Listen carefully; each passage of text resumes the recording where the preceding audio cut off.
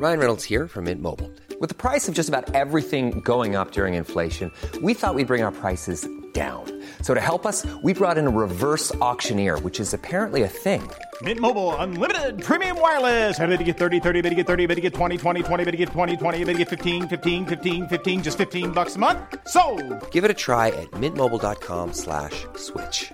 $45 up front for 3 months plus taxes and fees. Promo rate for new customers for limited time. Unlimited more than 40 gigabytes per month. Slows full terms at mintmobile.com. Many of us have those stubborn pounds that seem impossible to lose, no matter how good we eat or how hard we work out. My solution is PlushCare. PlushCare is a leading telehealth provider with doctors who are there for you day and night to partner with you in your weight loss journey. They can prescribe FDA-approved weight loss medications like Wegovy and Zepbound for those who qualify. Plus, they accept most insurance plans. To get started, visit plushcare.com/weightloss. That's plushcare.com/weightloss. This podcast is part of the Planet Broadcasting Network. Visit planetbroadcasting.com for more podcasts from our great mates. Siobhan, this episode of Serious Issues, a weekly comic book podcast, is brought to you by Wolverine. I love Wolverine. Which one? The one who has a new podcast on Stitcher. Is that, is he just called Patch? Or Mr. Patch? When he has an eye patch? What? Don't you remember that era of Wolverine? Scott Rao, do you know what I'm talking about? Do I need to go back and listen to your recent Patreon episode? Is he just called Patch? About the X-Men? Yeah, anyway. No, it's fine. Continue. Continue with this terrible sponsorship attempt. So Wolverine is the best there is at what he does, and at the moment what he does is host his own podcast. Lovely. On Stitcher. Okay. I'm sorry I keep interrupting. But also, I really wish that this was a podcast where it was like someone talking in character as Wolverine. Just like talking about like the week's events. Or recipes or like reviewing DC comics as Wolverine. Just talking to Jubilee, talking about what's going on in the mansion. But this is something that, like, you know, whenever I go on a long drive and I'm like, oh, I want to read comics, I don't want to drive for 2 hours, and, you know, I want to hear a story. And that's kind of what this is. I've never been able to find one that kind of held my attention. I've downloaded the first few episodes of this, which are out now. So it is called Wolverine: The Long Night. It's a 12-episode scripted series that's out between Marvel and Stitcher Premium, and the first 2 episodes are already up. You can get it for $5 a month through Stitcher Premium. Of course, it gives you access to all the many other shows on Stitcher Premium. Cool. But there is a unique promo code for our show, which is the very, very creative code ISSUES. Nice. That everyone who's listening right now can go to the Stitcher website and sign up for Premium for a free month of Stitcher Premium. Great. So you can hear the first few episodes of the Wolverine: The Long Night podcast. All you need to do is go to stitcher.com/premium and use the code ISSUES. And we get a little bit of a for everyone that signs up. You know, I can't really whistle, but you know I love... Yeah, there we go. I was going to maybe do like a snicked sound effect in post. I won't do that though. We don't have the budget for that. No, absolutely. Not unless enough people sign up to Stitcher Premium using the code ISSUES, listen to the new Wolverine podcast, and maybe we get enough a bit of a great to turn that into a snicked. Great. Real Thanks. good. It's probably the best sponsorship ad we've ever done. I agree. Head to stitcher.com/premium. Use the promo code ISSUES. Listen to an incredible new show about our good friend, Mr. Patch. I think it's just Patch. Okay, Wolverine. The Long Night. It's about a bunch of mysterious deaths in Burns, Alaska. We have Special Agents Sally Pierce and Tad Marshall arriving to investigate, and they soon find there's more going on than meets the eye. It's the first scripted podcast from Marvel, starring people that I don't know. Nice. And someone that I do know, Richard Armitage, is Wolverine. Oh. And it premiere. It's the first few episodes are up now, so go Cool. check it out, and hopefully we get more of these from Marvel. Just make sure you use that code ISSUES at stitcher.com/premium. Great. And on with the show.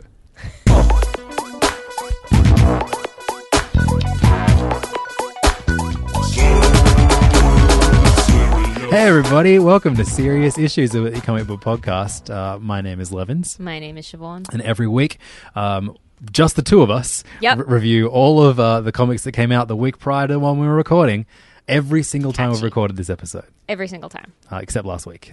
Well done, Siobhan, for putting that show together. Hey, thank you. Entirely by yourself. Imagine if it had just been like 2 hours of just me talking.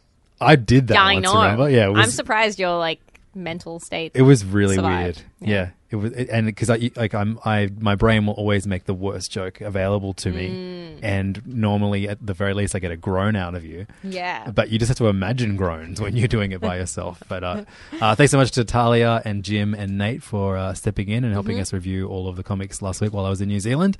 Did you have a nice time? I had an amazing time. I was surrounded by beautiful mountains in Queenstown. Lovely. I jogged. I was in the land of my favourite beer, Spates. I can't believe you were doing exercise on holidays. I mean, you're surrounded by mountains. So, like, that's nice. who doesn't want to climb a fucking mountain? True. So I did that. I climbed a mountain every morning. What did you do last week, Siobhan?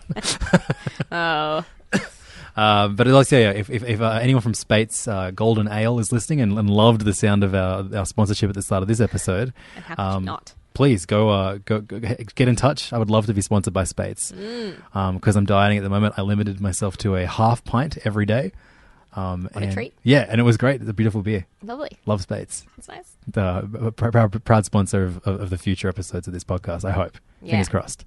What's What's your favourite beer, Siobhan? Look, I'm not much of a beer drinker, let's be honest. I like a shandy. You like a shandy? Every now and again. Wait, so a beer with lemonade? Is that what a shandy is? Or ginger ale. Uh-huh. It's delicious. What beer is the go-to shandy? Or is at that point, it doesn't really matter. You're putting that much matter. lemonade.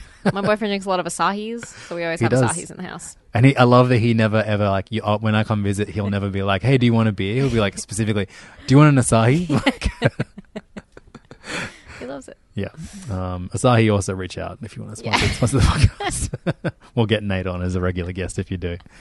So every time that we do this podcast, we review all of the comics, and all the comics that we're talking about on this episode, you can pick up at King's Comics in Sydney, which is 310 Pitt Street in Sydney. They've even got a website. Yeah. In 2018, can you believe it? And it's pretty good. Kingscomics.com. It features not only all the comics that we talk about on here, but also countless thousands of singles and trades, and even a crazy bunch of weird finds from the extensive and forbidden King's Warehouse that I've been doing this for 2 years now. I would have hoped by now I would have been like at least given like a blindfolded drive to the warehouse location. I've been working at King's for 10 years and I have never been to the warehouse because I don't want to. Maybe the it warehouse sounds doesn't dusty. exist. Oh, really? I can't wait. That sounds so much fun. It sounds like the kind of place where you'd be like, all right, now I'm finally going to, and then immediately you would just need to go to the toilet. Yeah. Like, what? You know how, like, have you ever, like, gone to, like, a record store and you're like, oh my God, they've got, like, just, like, records or even comic book stores are probably a better thing to bring up in a comic book podcast. And you're like, oh my God, finally get to, go through all these old sales bins. Yeah. And then, like, you like, flick one and you're like, oh my God, I need to go to the toilet. And then you're like, oh, I don't even know if there is a toilet here. What do I do? I could be missing out on bargains. Seems like a really specific experience that you have had a number of times. Yeah. I don't think I get that, like, excited needing to pee when I'm on comic books. It's not about an exciting thing. It's about the sudden neglect of, a daily necessity. Yeah, I feel like in the King's Warehouse, it would be more like, you're like, all right, this is going to be exciting. And then you're crushed to death by 20 pallets of comics from the 1980s. That's a good way to go out, though. Absolutely. So we begin every episode of Serious Issues with a little segment called First Things First, in which we review all of the number ones that came out last week. Quite a few this week. Yeah, if you listen to last week's episode, you'll know that I was not meant to be doing any of the episode, but instead the number one offerings were so good that I demanded that I still record First Things First. And I feel similarly about this week. It was a good week. It was a really good week for number ones, and I'm gonna kick this off with what I think is going to be a unanimous favorite number one from Archie Comics, their Archie horror imprint. We get the number one issue of Vampironica, written by Greg Smallwood and Meg Smallwood, with art by Greg Smallwood, and he did the colors as well. And this is following the Afterlife with Archie book and the Chilling Adventures of Sabrina, and the less good than those, but still pretty fun, the Jughead, The Hunger, which began as a great one-shot, but then kind of didn't really have the momentum when it became an ongoing series. This is imagining that Veronica of the Archie Comics fame is bitten by a vampire at a party and is now a vampire. It is probably one of the most beautiful comics that Archie has ever published, just because Greg Smallwood is one of the greatest artists doing comics today. Absolutely. And really well suited to this too. Like, and we last saw him on Moon Knight, which I thought was kind of like the apex of what he'd done up until that point. But who knew he'd be so great at drawing teens? And not just classic kind of beautiful renditions of like, you know, your because before this was a horror book. It is like a pretty classic Archie, you know, Veronica fawning over Archie, and instead he's going out with Betty and all that kind of, you know, your classic Archie capers. But he's also great at doing the horror stuff too. Yeah. I mean, we knew that from Moon Knight anyway, but I don't really need to tell anyone much about the plot. Basically, something happens, and Veronica is a vampire. Yeah. And the scene where, or like just the panel where Veronica emerges from Cheryl Blossom's pool, which is stained red with blood, pulling two vampires out with her, and she says, "Hey, Cheryl, cool party." That was like, immediately I was like, oh, this is the comic for me. I love this. This is so good, and this is the kind of comic that, like, they could take their sweet time on this. Give me one issue a year. Yeah, the story doesn't really matter, but it's still really good. Absolutely. And it's just, this is like a real treat as an Archie fan, as a kind of like schlocky horror fan. It fits so well into what they've already put out through this imprint, and may grow to be my favorite overall because it's kind of like the simplest of all of them so far. Yeah, totally. You know, I love Roberto Aguirre-Sacasa's writing on Afterlife and Sabrina, but you know, he does get mired in, you know, exposition and explaining which is cool. It kind of definitely adds to the kind of the horror throwback vibes that he's going for. But this was incredibly like straightforward and tightly paced and like, really, really minimalistic in a lot of ways. Like, there's no narration, there's barely any sort of explanation or it just is all action, and it's all great. It's excellent. I've really missed reading Greg's books with Greg Smallwood on art. He's been doing a few covers here and there for Valiant, and I think he actually has a book that he's doing for Valiant coming very soon too. So we'll be getting a lot of him this year. But this was just an absolute treat. Yeah. If you can still find the first issue of this at your comic book store, by all means pick it up, because this is going to be a fun series to collect. For sure. I love the Archie horror imprint. It's one of the smartest things that Archie have done in a long time, I think. I love, just quickly, Greg Smallwood's, I didn't know he was this good at like facial expressions. Do you know what I mean? Like the Veronica is like gorgeous and really expressive, and it's really wonderful to see. I love it. And also, this is just a little aside, but I feel like we see so many examples of a male writer being given the chance to, or being given a book to write a female character. And I'm definitely not of the belief that one cannot write the other. No, of course not. But there are so many moments that I feel like we've been like, it would have been cool if they got a co-writer on this. And the fact that Greg has got his sister, I assume sister? I have no idea. I kind of assumed wife. But I don't know. Maybe it's wife. Apologies to the Smallwoods. But, he's gotten Meg Smallwood to co-write this with him. I think it's just, that comes from such a good place. Yeah, totally. And makes me feel so happy. Yeah. And it also, I don't know, it just lends a certain element of female gaze to the whole thing. Exactly. That's the biggest thing. From Veronica's perspective. And it doesn't have, awkward moments of Betty and Veronica comparing dress size or some shit like that. Totally. But Mark Wade. Yeah. But it's still like, very much, there's moments of teenage kind of sexiness within it. Absolutely. It's not entirely lacking from the book at all, but it's handled nicely. Absolutely. I love this issue. This was awesome. Yeah, same. One of those ones where I was like, I hope Siobhan liked this one as much as I did. Yeah, I did. It was excellent. Perfect issue. So everyone was like kind of firing on all cylinders this week when it came to number ones, but I think we had a great, we've been seeing this a lot lately, is Image kind of having a lot of, the success rate of new series has been pretty great. And I knew that we would both love this book going into it. He's a Serious Issues favorite. I forgot the name of our podcast for a second. Nice. Rich Tomaso, who last year gave us one of our favorite books, Spy Seal, which was criminally underbought. Yeah, guys, buy the trade. So much so that he took to Twitter to express his disappointment and how bad sales of it had been. I'm not sure. I haven't checked his Twitter this week. What do people want from your comics? But Spy Seal was a drastically different book to his latest effort, which is called Dry County. This is from Rich Tomaso. He does art and he writes this book. He's previously given us She-Wolf and Dark Corridor.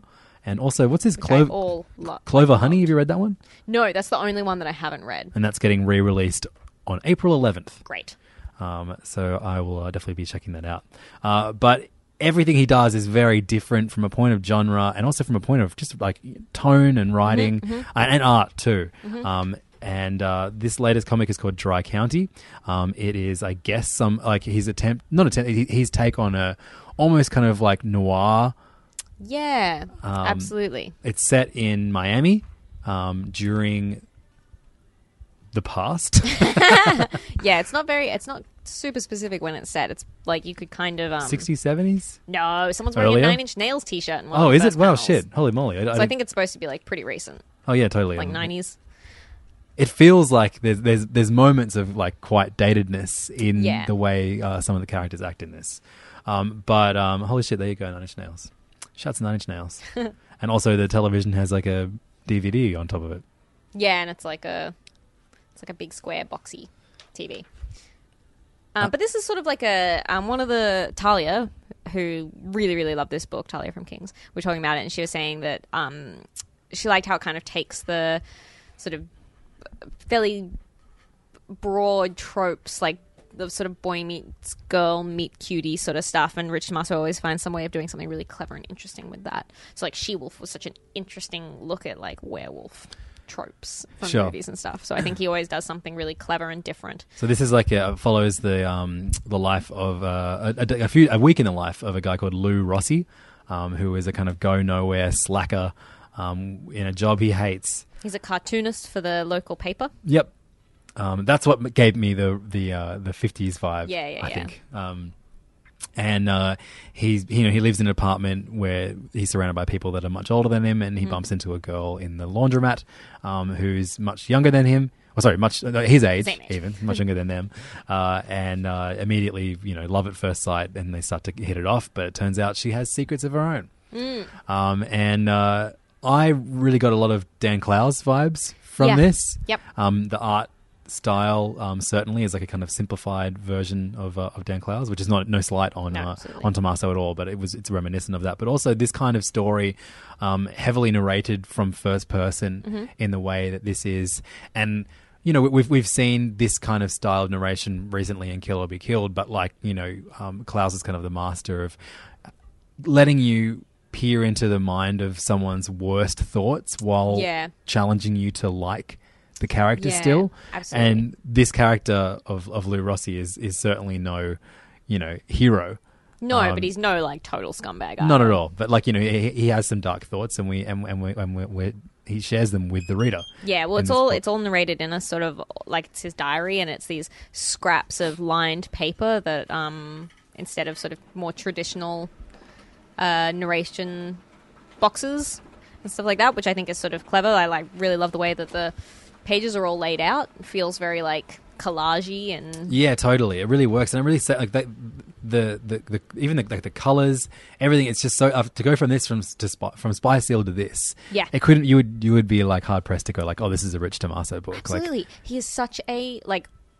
Every one of his books I have completely loved, and they're all so different. They're all so unique. Like, he's obviously super, super talented, super creative, super imaginative. And the colors on this book, we haven't even talked about the colors, but it's like pure Miami Vice. I literally just brought up the colors. Did you? Yeah, don't worry. Whatever. Sorry. I'm so focused on my opinions that I can't even listen to you. Please continue. But I love it. It's gorgeous. This also had the biggest belly laugh I've had in a comic in quite some time. Oh, yeah? In which a friend of Lou's is driving away, and as he's leaving, he gets cut off by a beetle with 4 girls in it. And almost crashes, and then he yells out, "Holy shit, did you see that, Louis?" And then we just get a close-up of his face saying, "Those chicks totally wanted to suck my cock." And it was just so ridiculous and silly, and it destroyed me. It was great. It fucked me up, fam. Really funny. Really funny, but also, like, just... I feel like dudes think like that sometimes. I know, exactly, yeah. It was great. I mean, I feel like we've seen a version of that joke so many times, but it was so funny for it to be like almost a near-death experience, and for that to be his response. Absolutely, really funny. So yeah, I'll be following this with bated breath. Absolutely, for sure. I highly recommend this one too. Dry County, issue number 1 in stores now. The next issue is out on April 11th, which is the same day as the re-release of Clover Honey, the artist's cut, Rich Tommaso's book that he's written that Siobhan hasn't read. So look forward to lots of stuff from Rich Tomaso being talked about in the podcast in the future. Image also put out another book this week called Infidel, by the team that gave us another book last year that I forgot the name of. Actually, maybe that was something different. Don't worry about it. Forget I said anything. This book, Infidel, is by a bunch of creators that I'm not familiar with at all. I feel like I definitely would be familiar with the name Pornsak Pishashot. I'm sure I'm definitely familiar with that name. I'm going to look him up while you're talking about this issue. Great. Okay, so Infidel is written by Pornsak Pishashot. I'm definitely going to. I'm just going to own that I completely fucked that name up. Sorry. That's a tough Sorry, one. Pornsak. Sorry, Pornsak. And the artist is Aaron Campbell. Colors and edited by Jose Villarrubia. And this book is in part like a slice of life from the point of view of a Muslim woman who is living with her white partner's mother and her partner's daughter as well, and adjusting to life not only with her mother, who her partner suspects of being manipulative, but also there were a string of murders in their apartment building below them before she moved in. And so she is kind of haunted by these very vivid, awful dreams of monsters and not sleeping well, and then also kind of trying to calm her partner down when he insists that they move away from his mother because she's trying to manipulate their daughter.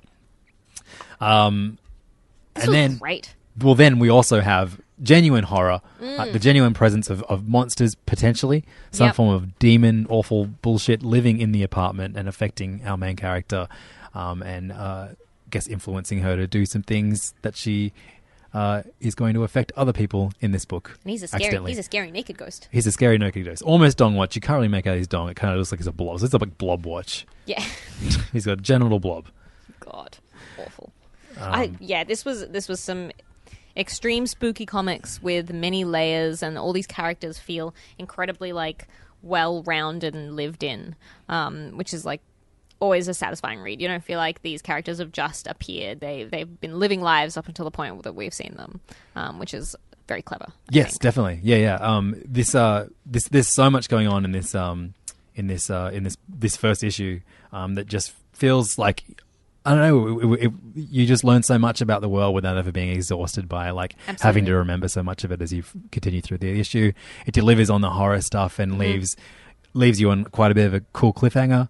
I love that mystery of are these demons real or are they just inside this character's head? Yeah. They never are. But it's comic books, guys. Yeah, I thought this was a really, really strong first issue. And the writer, Pornsak, turns out he was formerly an editor at Vertigo, and he was the editor on We 3 and Sea Guy and Sweet Tooth and Unwritten, so some amazing works. And he's also a film director. He's directed 2 short films. Which ones? They are called Women Who Eat Meat and Color of Doubt, an Urban Fable. Okay, well, he's great, and I really like him, and I just looked him up on Twitter, and all he does is review and shout out other comics he likes, which is really, really cool to see from other creators. He's already reviewed every number one that we're about to talk about this episode. Don't look at his Twitter. It's at real_Pornsak. Tell him Serious Issues sent you. And also ask him how to pronounce his name, but don't say it's us asking. Yes. Do it on our behalf because we've given you so much and we ask for so little back, just this once. Absolutely. So Image had a really great week of number ones. In fact, I don't know when we're going to hit one that I didn't like. I know we will at one point, though. Black Mask Studios this week put out a comic. This is the Return Creative team from a book that didn't actually ship to King, so I never read it. It's called The Dregs. Did you?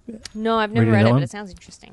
And this one definitely put kind of Black Mask on the map last year alongside the 5 Kids Walk Into a Bank. There's 4 kids. Is it 4? I think so. I just multiplying it. It's a sequel. Yeah, absolutely. One-upping. The Dregs was definitely one that a lot of people were talking about, and it was written by Zach Thompson and Lonnie Nadler.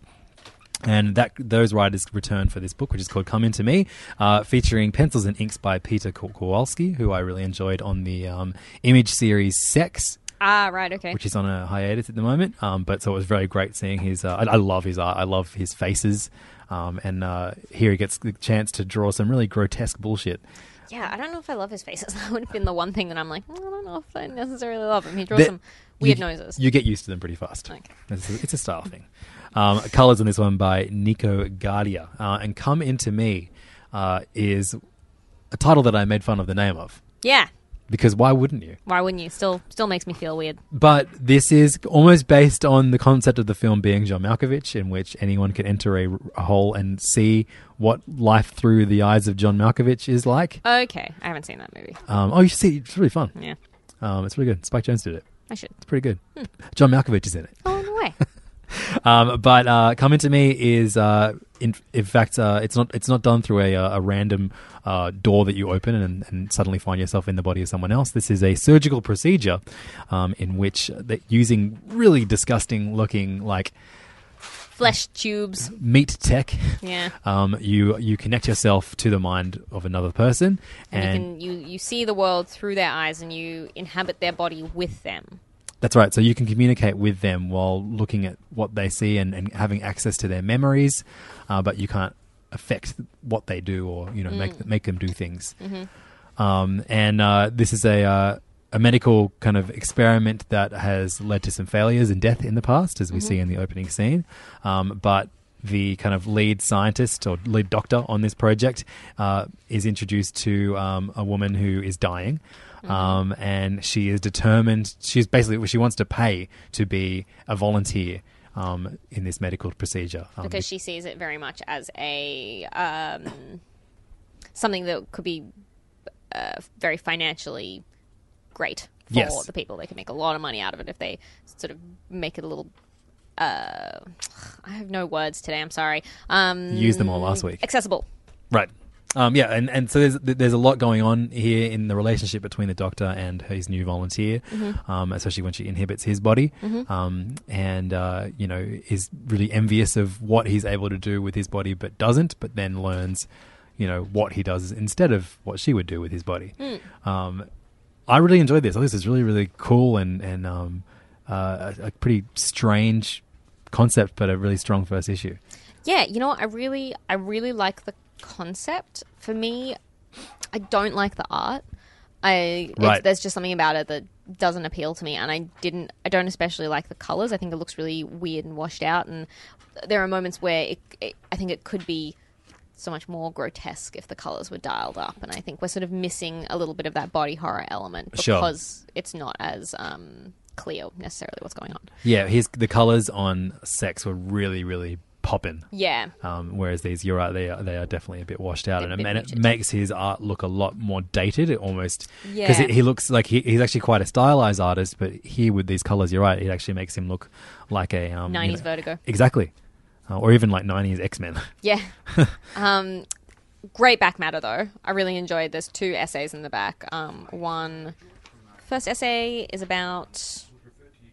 I can't even remember what that was about. Oh, yeah, it was creepy. About a lady doing her own cesarean on a beach by herself with just a knife. Horrible. Yikes. Really horrible. But then there's also a really interesting essay about Junji Ito's Tomy, which is like an amazing body horror comic. Yeah, he's one of your favorite manga writers and artists. Scary horror comics. Check out Tomy. Definitely check out Tomy. Unreal. So will you be sticking with this in spite of not loving the art? Yeah, cool. The concept is cool enough for me to overlook the fact that the art doesn't 100% appeal to me. Black Mask pretty much always maintains some level of interest for us anyway. Yeah, too. for sure. So, they're doing really interesting stuff. Definitely. So that's Come Into Me, issue number 1. And now we move over to the latest entry from DC's Young Animal imprint. It is a brand new series starting. We got little peeks at this during the Milk Wars event that I didn't really pay attention to. Because those issues were overstuffed as is. But this is called Eternity Girl, and it was written by Magdalene Visaggio with art by Sunny Liu and colours by Chris Chukri. And this tells a story of a woman who was given, while on like a secret government kind of assignment, she is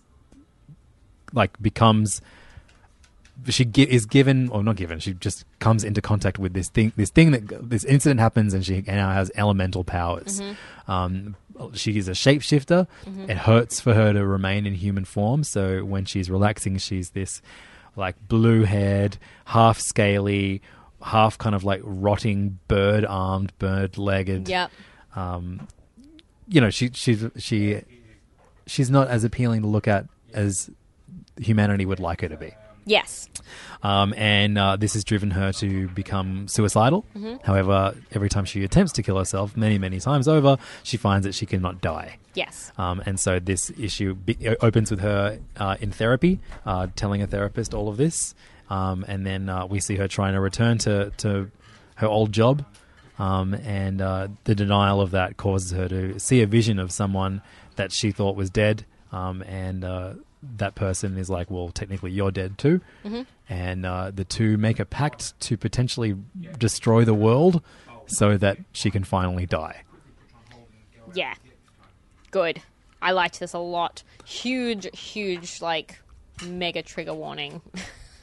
Though this is primarily an issue about depression and suicide, and it's fairly, like, explicit in those terms. But I found this incredibly, like, captivating. I love Sunny Liu's art. I think that it's a really interesting concept. It does something really cool with the sort of metamorpho elemental man character type, which I love, and I think that's something that's always been touched on in this character, that he's this kind of sad guy who can never really die but can never really be alive again. And I think that's a really interesting thing to play around with in the superhero genre. Yeah, and I think, like you said, it is definitely, a huge trigger warning, given the suicidal content, and but I think it maintains a level of far outness. Yeah, that it never feels like exploitative. Absolutely. Yeah, I really enjoy this. This is a really strong debut. In fact, like if you go back to our reviews of the first issues of all of the Young Animal number ones, or the Young Animal series, from last year, I don't think we had as strong a kind of like connection to any of them as much as I did this. This really, really sells the concept very quickly, even though I'm not quite sure what happened at the end. The ending is the only kind of up in the air, like what's going on. Yeah. But you got to expect that some level of what the fuck's going on in a Young Animal book. There's an element of like you're not quite sure what is real and what's.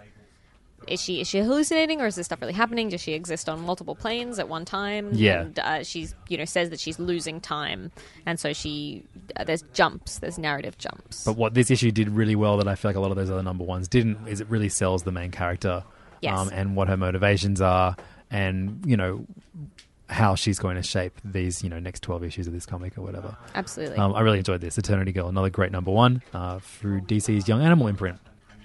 Now we go from 1 to 0. We get another prelude to Secret Weapons, one of my favorite series of last year. It came out through Valiant, written by Eric Heiserer, with art by Raoul Allen, colors by Patricia Martin. After getting a zero issue a month or so ago, focused on the girl who has bird powers, the power to talk to and communicate with birds, we get a zero issue about Owen. This is called Secret Weapons Owen Story. And so if you've ever not read Secret Weapons, the whole thing is tied into the kind of Harbinger stuff over at Valiant. Basically, Sciates are people that get diagnosed with powers, and they're all living in a facility, like a school that they kind of almost feel it's like a prison. They're free to leave, but none of them know what to do outside of the facility. And so they're training to use their powers in there, and after the facility and all of its inhabitants are exposed by the media, the government come after them. And so Secret Weapons is all about the survival of these 4 random Sciates. Whose powers are maybe not the most useful. Yeah. And so Owen's power is he is able to conjure items out of nothing. However, he is not able to make any of those items useful. Yes, they do not arrive when he needs them, and they are not what he needs. Yeah, like sometimes he'll accidentally conjure something in his sleep, as we see here in this issue. Where the last, I can't remember what the name of the last zero issue they did, but it was, it was Nikki's story, wasn't it? Yeah, that's right. It was set in the past, and it would jump forward every to all these notable moments in time. This uses a similar storytelling method. However, each of them are surrounded around him conjuring something random, and each little chapter in this issue is named after the thing he conjures out of nowhere. So the first chapter is called Cute Doll, the second one is called Tire Pump, the second one is called Leaf Skimmer, and so on. And the whole thing is prefaced around him selling all of these items that he's conjured out of nowhere at a garage sale, and we learn why he's trying to make some money pretty quickly in this issue that jumps through time. We see kind of all the events leading up to him being a part of the Secret Weapons miniseries that came out last year. And it's a kind of like a cool insight into his powers and the potential of his powers, because all of these items become useful at some point in his are sort of like, are his powers just like also weirdly time travel-y based, or it's really clever. And where Nikki's story didn't really see her interact with any of the characters that would then go on to be in Secret Weapons, this one does, and it gave me the warm fuzzy feelings because of it. I thought this was a really, really great, one of those great preludes that makes you really happy that the character reached his potential by the end of a series. And I loved Secret Weapons. It was one of my favorite books of last year, and getting these little one shots. Apparently, this is the last one. However, I looked on Eric Heiser's Twitter today, and he's hoping to do one last one. Cool. But this was just a treat. It looked great. The art was great. The storytelling methods were really, really cool and unique. And even if I feel like if I hadn't read Secret Weapons, I still would have really enjoyed this as a one shot. Yeah, for sure. This is one of my favorites of this week too. Yeah, absolutely. It was really I like that he is trying out really different storytelling techniques, and I like that he, in all the back matter, he always goes through his process and stuff. I think that's really interesting and good fun, and I really like the world that he's created. I like the characters. I think it's something really cool. Yeah. This is awesome. And I think if you ask me to pick my favorite 5 books from this week or whatever, they'd probably all be number ones or zeros. Lots of great starts, and I guess this one doesn't really count. This is almost like a final chapter of a great series, but we're going to talk about it at the beginning. It's really good. Secret Weapons is great. Hopefully they collect all this stuff together so you can read the Ultimate Edition one day. That would be great. But if not, just pick up this zero issue. It's really great. Siobhan, did you read Sea of Thieves, number 1? Sure did. This is written by Jeremy Whitley with art by Roald Marcelius. And is the story of... colours by Sakti Uono. Letters by Jaka Adi. And this is a story about a 2 ragtag group of thrown together pirate teams and the quest to find a map before the other one does. And I guess the map will lead them to treasure. Yep. And but this is the lead up to them sailing out on their respective ships into the Sea of Thieves, which is where both parties find themselves at the end of this issue. But this issue is all about I guess the teams kind of falling apart and then new ones forming out of those teams, and an explanation of what all the characters are like and what their strengths and weaknesses are as pirates. It was good fun. This was like a getting the band together. Guess pirate what, team. Siobhan? You didn't like it? No, you got swindled. This is a video game tie-in comic. No! Oh my god. Sea of Thieves is a new Damn it. new game coming out on the Xbox in a week from now. Boo! I hate it now. But it was written by Jeremy Whitley, who gave us the Unstoppable Wasp. Oh, well, there you go. Last year, which you quite enjoyed. Yeah, hated at the beginning, loved by the end. I dropped it because you hated it so much. But yeah, I thought for a video game tie-in, this is fucking incredible. Yeah, they should win an award. And I think a lot of that comes from the fact that Sea of Thieves is like a kind of like a games as service online game that doesn't really have a story. Okay, right. So Whitley was just able to just kind of make up a story with it. The whole thing is just about a bunch of different pirates coming together and trying to get treasure. Which is cool as hell. Yeah. And there's some really, really fun and unique characters in here. Roald Marcelius's art is really fun and vibrant, and he's able to convey all these different characters in a really memorable and different way, so you know who these 8 main characters are without getting them confused, because they're all pirates. It's good. Good, yeah, really, really strong number 1. I was not expecting this to be good at all. It came out through Titan Comics.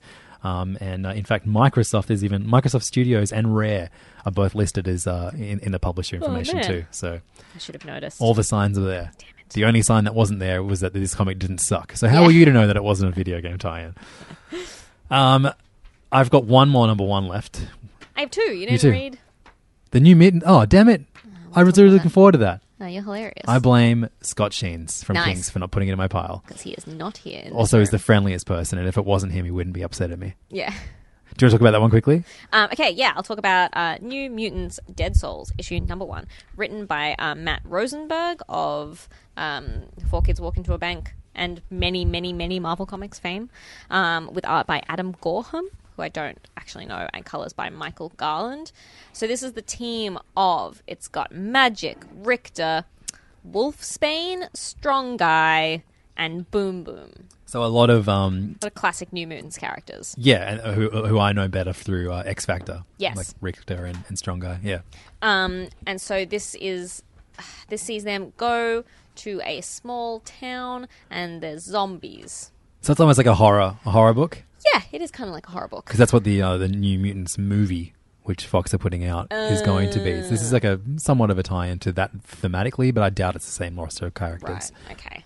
And then the team is being led by the Hachi Corporation. They're being funded by the Hachi Corporation, who I don't know anything about them, but they are currently run by Karma, who was a former New Mutant. And this, I did enjoy, mostly. Deals with some fairly, like, familiar horror tropes and, like, zombie cliches.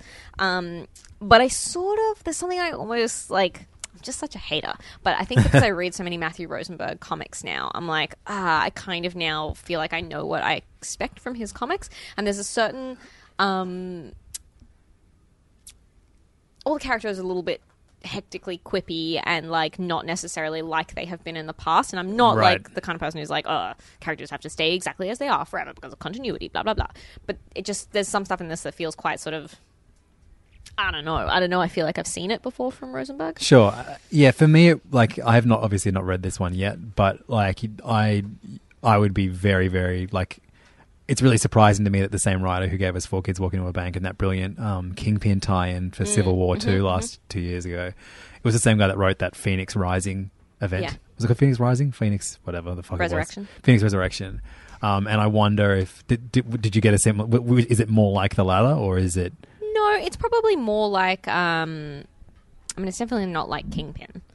Is it like the Archie's comic in which they hang out with Tegan and Sarah and Blondie? That's exactly what it's like. Weirdly, they've given Magic, like, she looks like the chick from, what's that, those weird South African white rappers? Chappie? Yeah, from Chappie, the guys from Chappie. Die Antwoord. Yeah, Antwoord. She looks like Antwoord. the chick from Antwoord. And, like, it's cool. I like Boom Boom, but it's all very... I wish I could probably put into words. But as we know, you don't have words today. I don't have words today. I'm Next sorry, week, but it's also maybe. got Prodigy in it. You remember Prodigy from... The band? Yep, it's got the Prodigy Or in it. the dead rapper? Oh, they do, like, there's references to, like, pop culture in this as well, which I always hate. Yeah. Reference Dazzler or Nothing at All. No, you remember Prodigy? He was in that team with all of the queer kids. Oh, yeah, okay, cool. Yeah. Anyway. I'm just saying yes, I don't know. It's medium good. I don't heaps like the colours. I quite like the story. I'll probably keep reading it. Was that cool. a good review? Great review. I'll steal this from you and see if I agree with you. At some point, Magic says, let's do the big superhero thing, and that makes me, like, annoyed. Magic is one of those characters that Has no personality? Yeah. Other than being, like, a beautiful little sister, and then also a scary magic lady. Like, she's at her best when she's conversing with Peter. Piotr. Isn't that pronounced by Yes, Peter? it is. Yes, yeah, sure. Just me. I love that you didn't do that when we reviewed a comic that was drawn Yeah, by yeah, someone I know. whose name is Piotr. Yeah, I find they have the creepiest relationship in all of comics. Right, because they're always like... He's always like, my little snowflake. Yeah, okay, sure. Yeah, she was really... I think Bendis ruined Magic for me as well, because Oh, yeah? he wrote her really badly in his Uncanny X-Men run. Right, okay. IMO. Final number one we're going to talk about in this episode is Betrothed number one through Aftershock Comics, written by Sean Lewis with art by Steve Uy, and letters by Simon Boland. And I made it 5 pages in this comic. The first 5 pages involve after being like randomly touched by a new kid at school, a girl just straight up punches his tooth out because of some weird thing that she sees when he touches him, and then after like conversing with other different students, he storms back to her, and they think they're going to fight again, but instead they make out. And I was like, this is intriguing. Yeah. I wonder what's going to happen now. And then suddenly we get narration as like some weird kind of generic, shit happening in space is on the page. And then we hear the narration, good, the children have met each other. I, good friends, am Dervish the Seer, and this is Priam.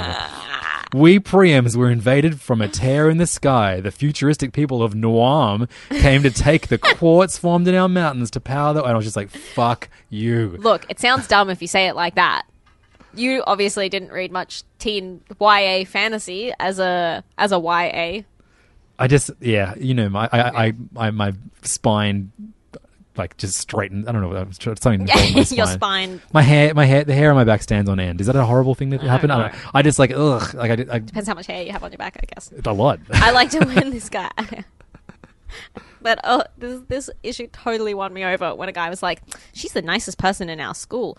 You must have done something. Yeah. Was it SEX?" And the guy's like, "No, I just tapped her on the shoulder." And he goes, "Did you do it with your DICK?" Yeah, that happened well before Dervish the Seer showed up. Yeah, that was great. Yeah, look, this has like some pretty dorky, reminds me of Eternal Empire-ish a little bit, of like, two people who are destined to be together because of magic from a different realm. Yeah, but the way that, like, the magic in Eternal Empire isn't as goofy as this. Like, this is this was heaps goofy. This is like Power Rangers level goofy. Yeah, it was. And like we see like these like warriors attack through like a waterfall of light. Yep. And then there are like sort of big monster bros, like big kind of furry looking guys in loincloths who are like half. We're selling this dog. comic to so many people right now, by the way. I liked it. Okay. This is the number one that I didn't like, but not because it was bad, just because it wasn't for me, although the first 5 pages were. Yeah. I'm all for You just don't like goofy magic shit. Yeah. Is that accurate? Fantasy and magic, especially when they're together. I'm just like, oh boy. It's my favorite shit. So this was heaps goofy, but really, really appealed to me. So I enjoyed it, and I like Sean Lewis. Yeah, I thought the art was very strong. Quite cartoony, anime in particular. Absolutely. Yeah. And Sean Lewis is the guy. He did an Image comic a lot. The Few, yeah, which you also didn't like, and I did. Yeah, so. But this was different to The Few. It was a lot easier to read until fucking Derwish, what's his name? He's going to show up. Dervish the Seer. It's a good name. Dervish. Why don't you name your kid Dervish? You love it so much. I will. That's the end of... Change his name. That's the end of First Things First. Me and Derwish's mum are now going to review the rest of the comics that came out through Image, Marvel, DC, and other. And we're going to do so by rolling the dice, which is lovingly given to us by... Brad Love. And I'm going to roll the dice first. And first I rolled Marvel. And then I'm going to roll it again, and it's DC. So Marvel, then DC, then Image is the way we're going to do this. I should point out that I didn't pick up my comics until yesterday. Yeah, Levin's read like all these comics this morning. So I opened my first comic book at about 9:15 this morning, and I managed to read 30 of them. That's very impressive. Pretty good effort. And so we're going to review Marvel first. Great. And I read 6 of those. Nice. What do we want to talk about first? Maybe The Fate of the Four. Yes. I'm bummed we didn't get to talk about DC first, because I just want to make Bendis' coming jokes for the rest of the episode. Did you... I already talked about this with Jim last week, but I find it consistently confronting, especially because Superman does not have a dick in those pictures. More on this. I've got a lot to say on this subject. Excellent. So I would like to point out that the Thing has a dick on this cover. Hell yeah, he does. Give Superman a dick, please. Give Superman the Thing's dick. What do you reckon Derwish the Seer is packing down there? Just one big eye. Let's talk about Marvel 2-in-1 issue number 4, The Thing and the Human Torch, as written by Chip Zdarsky with art by Valerio Schiti and Frank Martin on colors. And this is Johnny Storm and Ben Grimm trying to find the rest of their fantastic family, with the help of a woman who helps. She's like a scientist lady, magical scientist lady, who helps people with their magical, not magical, superpowers for cash, sweet cash. Right. So we kind of don't really know her motivations. We see that she's trying to help someone that she loves in the first page. Who is in a coma. So that's her motivation. She's going to try and do whatever she can to help fix someone that she loves. But she helps the Fantastic Two find the Fantastic rest of them by using a device that Reed left Ben to basically travel the multiverse. And so they go to another universe in which Reed Richards is the only surviving member of the Fantastic Four that we know of, because when Galactus came, Galactus incinerated the thing immediately, and basically that drove Reed Richards mad, among other things, because it was Doom, of all people, who conquered Galactus. But we also meet the Wolverine and She-Hulk of this universe, who are working with S.H.I.E.L.D., and Beast as well. And look, this is just a classic, let's travel to another universe and meet other versions of our favorite characters, written really well by Chip, who's just doing a masterful job of balancing his funny side and his heart side. Absolutely. This had one of my, this really made me laugh, the bit where Wolverine says, "You wouldn't believe how often I have to say this, but sorry I stabbed you." That made me laugh. And this is just, I love that this series, obviously we know it's going to end with them finally being reunited with Reed and Sue. And I hope so. I hope then, we just got the news that Zdarsky has signed an exclusive contract as a writer for Marvel. And Marvel need all the good news that they can get at the moment in terms of creative signings. So I think, it's safe of us to assume that Zdarsky is going to be doing the Fantastic Four series once this is done. I hope so. I think he's a really good call. And it's really great that we're getting this long road to get there. I love when comics take their time with things instead of just hey, guess what? I'm Martian Manhunter in the last issue of Dark Knight's Metal. I haven't seen you in ages. Yeah, I was so stupid. He deserves better than that. But Absolutely. It's fun for them to be telling this long story to return their first family. Yeah. And as much as it would have been great to see Jim Chung do the whole series, obviously that was never going to happen. And is it Shitty? I never know. Yeah, let us know. Anyway, he does a really great job. If a listener could tweet Valerio Schiti or Shitty and ask how to pronounce their name too for us, that would be really cool. That would be cool. We don't ask for much, guys. No. Just use our all code. of our legwork. Use our code on the Wolverine podcast and find out how to pronounce people's names. And also support us on Patreon. Yes, please. One thing I have to say about this, and this is relevant to all Marvel comics, is that ad for Domino is horrifically bad. And I feel like I am so excited about Gail Simone writing this book, and I think she's going to do an incredible job. And I think that getting Greg Land to do the covers is one of the worst ideas that Marvel have had in a really fucking long time. I mean, are you sure you want to say that's their worst idea they've had until... It's the worst thing they've done in years. It's the worst thing they've done since signing up to make that gun comic. Yeah, that's true. Which never came out. Thank goodness. But this is the worst cover I've seen in a mainstream comic in a really long time. George agrees with me. It's hideous. It's not as bad as Bendis is Coming. More on that later. True. So let's move over to Despicable Deadpool number 296. Again, another one that really well manages the line between funny and fucking heart-wrenching. Yeah. In this one, this is we learned that Jerry Duggan is coming to an end on his Deadpool run, which he's been doing since the all new, all different Marvel launch. So that's coming up on 6 years or something. Yeah, that's an impressive run. So this is written by Duggan with art by Matteo Lolli and colors by Ruth Redmond. And in this one, we see Deadpool come face to face with the man that he basically thinks is responsible for all of his recent misfortunes, and that is none other than Steve Rogers, Captain America, who gave him the kill order when he was evil Captain America during the Secret Empire run to kill Steve Coulson, which is exactly what Deadpool did during Secret Coulson's Empire. Name's Steve? No, Phil Coulson. Everyone's Steve. One time when I was in high school, I was year 11, and I was in a local play. It was an hour away from my house.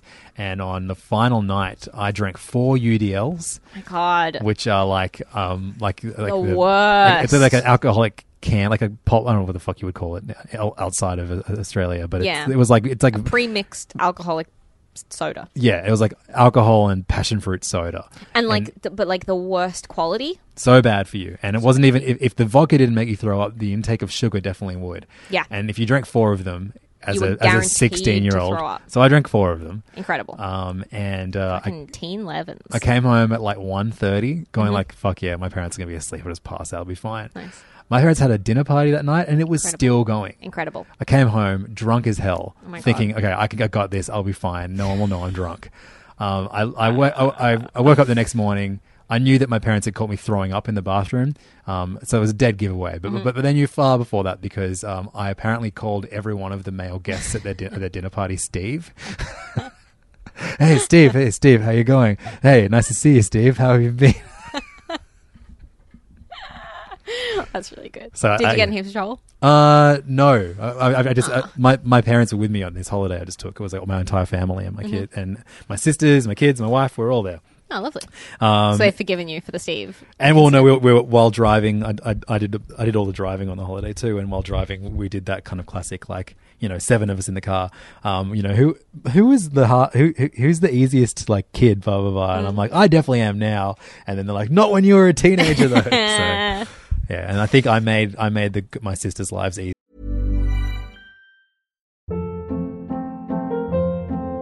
Hold up. What was that? Boring. No flavor. That was as bad as those leftovers you ate all week. Keke Palmer here, and it's time to say hello to something fresh and guilt-free. Hello Fresh. Jazz up dinner with pecan-crusted chicken or garlic butter shrimp scampi. Now that's music to my mouth. Hello Fresh. Let's get this dinner party started. Discover all the delicious possibilities at hellofresh.com.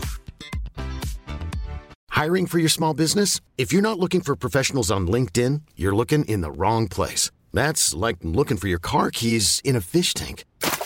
LinkedIn helps you hire professionals you can't find anywhere else, even those who aren't actively searching for a new job but might be open to the perfect role. In a given month, over 70% of LinkedIn users don't even visit other leading job sites. So start looking in the right place. With LinkedIn, you can hire professionals like a professional. Post your free job on linkedin.com/achieve today.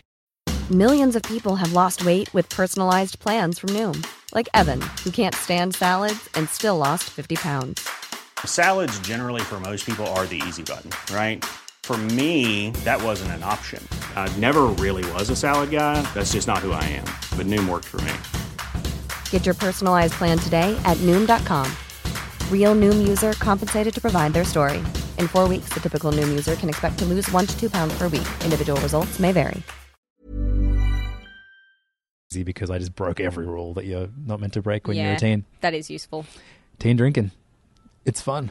It's an Australian tradition. If anyone from Teen Drinking wants to get in touch with the podcast and become our sponsor, absolutely, I'd be open to it. Absolutely. So Despicable Deadpool is the comic that I'm apparently talking about right now.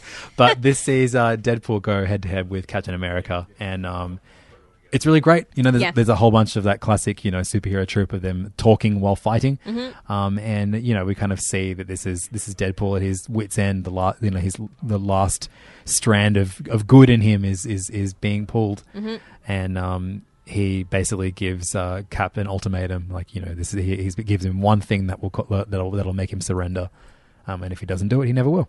And I like the sort of Deadpool consistently setting him up to look bad on so in great. front of people. It was really funny and really clever. Yeah, Cap trying to be classic high and mighty, all American, and then stabbing Deadpool in front of a bunch of children, and then punching out a guy that Deadpool put his mask on. Brilliant, really good.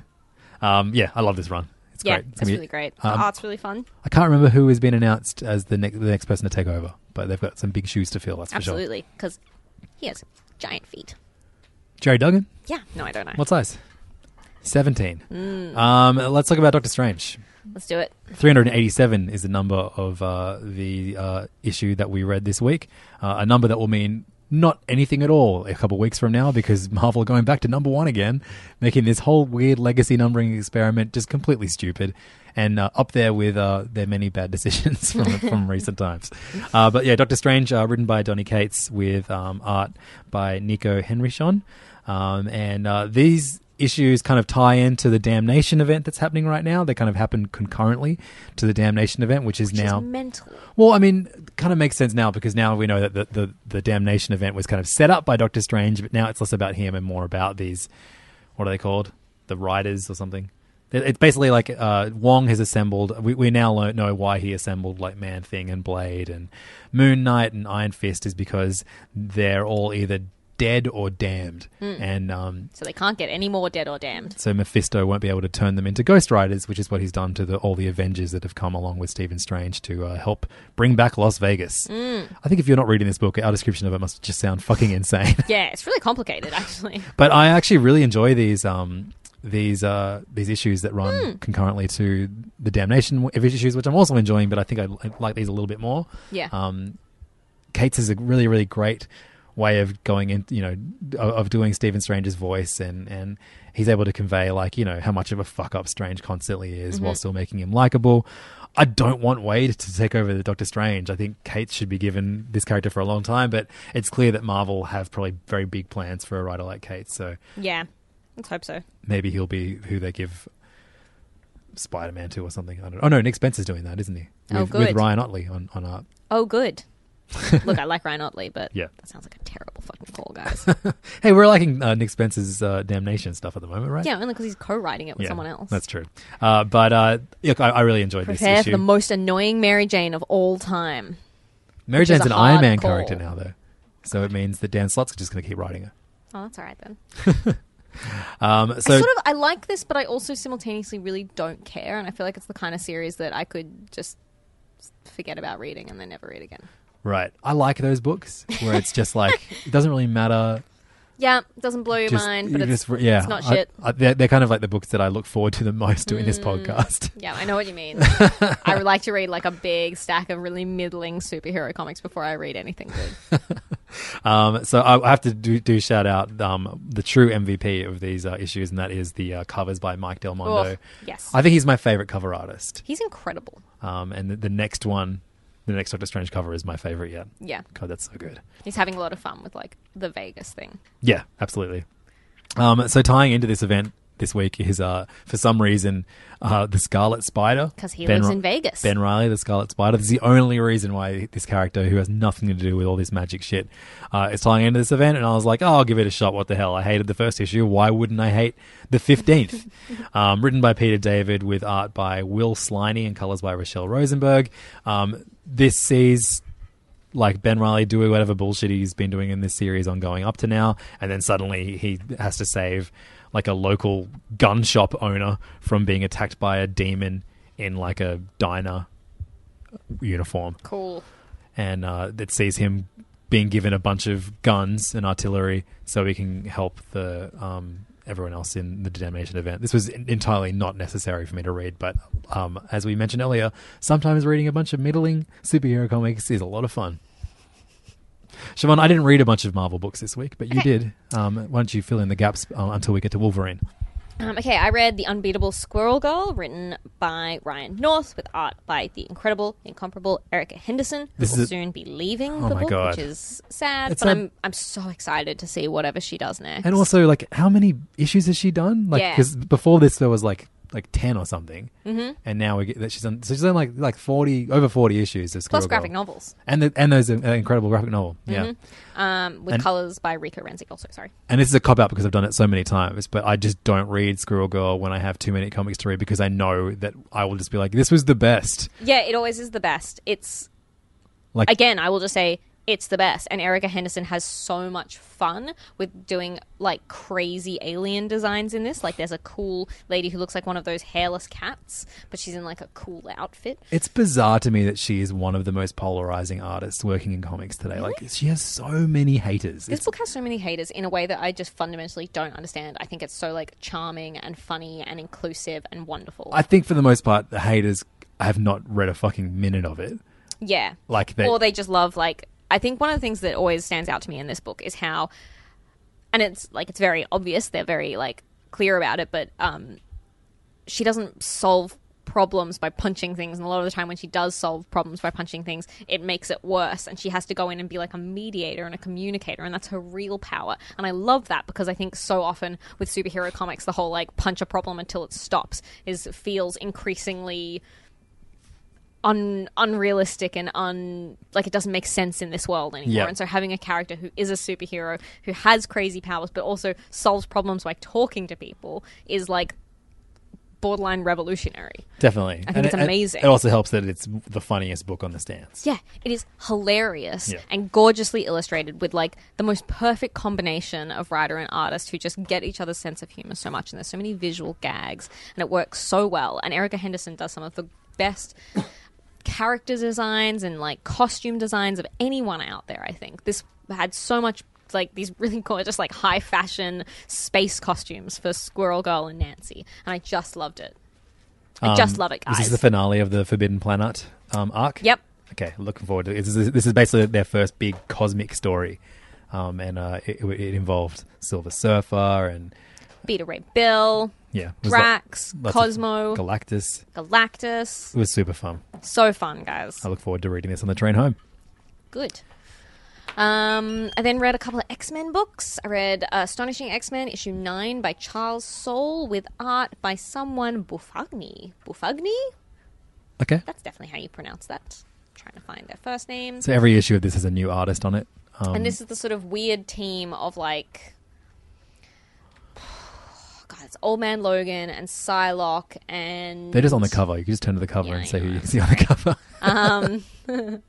Mystique and Gambit and Rogue and Bishop and this like new Professor X character who just calls himself X and he's Phantom X. Taking over Phantom X's body. And they discover in this issue that he may have taken over Phantom X's body, but he did not get Phantom X's healing power, as is evidenced when Old Man Logan stabs him. Uh-oh. Because he is full of bad guys. I don't know. This is quite confusing. It's got like Proteus. Yeah, this went off the rails a bit, didn't it? Yeah, it did. It was quite a straightforward X book, and I think the whole point of it is just to like bring back Professor X. But let Professor X stay dead. No one needs him. He's not good anymore. He's a really like weird character who you know has been set up to be a like bad a guy bit of a almost. creepy Yeah. pervert and stuff like that. Like, Is he a pervert? Yeah, well, I mean, Grant Morrison made it canon that he like wanted to fuck Jean Grey when she was a teenager. So, All right. yes, Go canonically, Grant. creepy pervert So Cyclops with is right. crazy eyebrows. So I don't know. This is like not that compelling, and because of the art team changes so frequently, I find it such a like issue to issue. I love or hate this book, and I find that too confusing. So I'd rather not. Yeah, well, I mean, the X-Men Red, the Tom Taylor book, just gave me everything that I wanted out of an X book, and so I'd rather just make that the X book that I keep up with. Yeah, but you know what was surprisingly good was the Cullen Bunn written X-Men Blue, mostly because it has art by George Molina, who I love because he's a sort of Coipel-esque, Jim Chung-y, sort of cute, gorgeous, straight-up superhero comics. And I enjoy it, and this has the least annoying version of Polaris that I've ever read on a team run by her maybe dad, Magneto, plus Bloodstorm, the alternate universe teen Storm, who's also a vampire, and the teen Wolverine from an alternate universe, Jimmy. Yeah. And they're going up against... like it's real classic X-Men stuff. So there's like ultra realistic, like new version Sentinels, and the guy who created the Sentinels is now working with Havoc and Emma Frost to turn the X gene on for like more people, and so like they're planning to make like 80% of the population mutants, and then by the end of a year, everyone's going to be a mutant, and it'll just be a mutant world. It's kind of like, it's an interesting idea. It's got Zorn in it. It's got a whole lot of weird X-Men sort of history and lore. This sounds great. Why am I reading this one? Yeah, this was a really fun issue. It had Sebastian Shaw in it. It had Magneto. It had this weird Japanese team of people who were trained by Patch Wolverine when he was guy with a patch in Japan. Were any of the time displaced X-Men even in this? No. They're like gone now. They're like lost in history now. What? Yeah. When did that happen? A couple of issues ago. Fuck. I don't read this consistently, so I don't know. But they're gone. That's bonkers. Yeah, it's bonkers. They're gone. Okay. Yeah, but it's good fun. And then so he just has like an entirely new entirely new roster. Yeah. Even though their faces are on the cover still. Yeah, I know. What the fuck's going on? But it's a pretty good fun issue. Well, they're all missing. Yeah. Except for Jimmy Hunt. Oh, that's so bizarre. X-Men books are weird as shit. X-Men books are weird as shit, everyone. You didn't read Wolverine this week? No, I did. I just forgot the issue.